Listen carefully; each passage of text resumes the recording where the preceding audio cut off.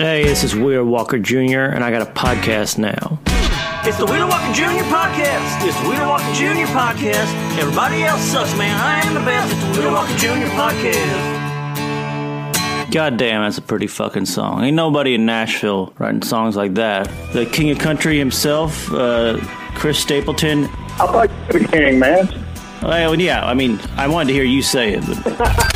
My apologies to start with. I'm a fucking country artist, not a fucking broadcaster. You're the first interview I've done about the new record. Well, you went to the biggest source first. So hold on, I got a Wheeler Walker Jr. exclusive button I'm gonna press here. Wheeler Walker Jr. exclusive. Bill Burr.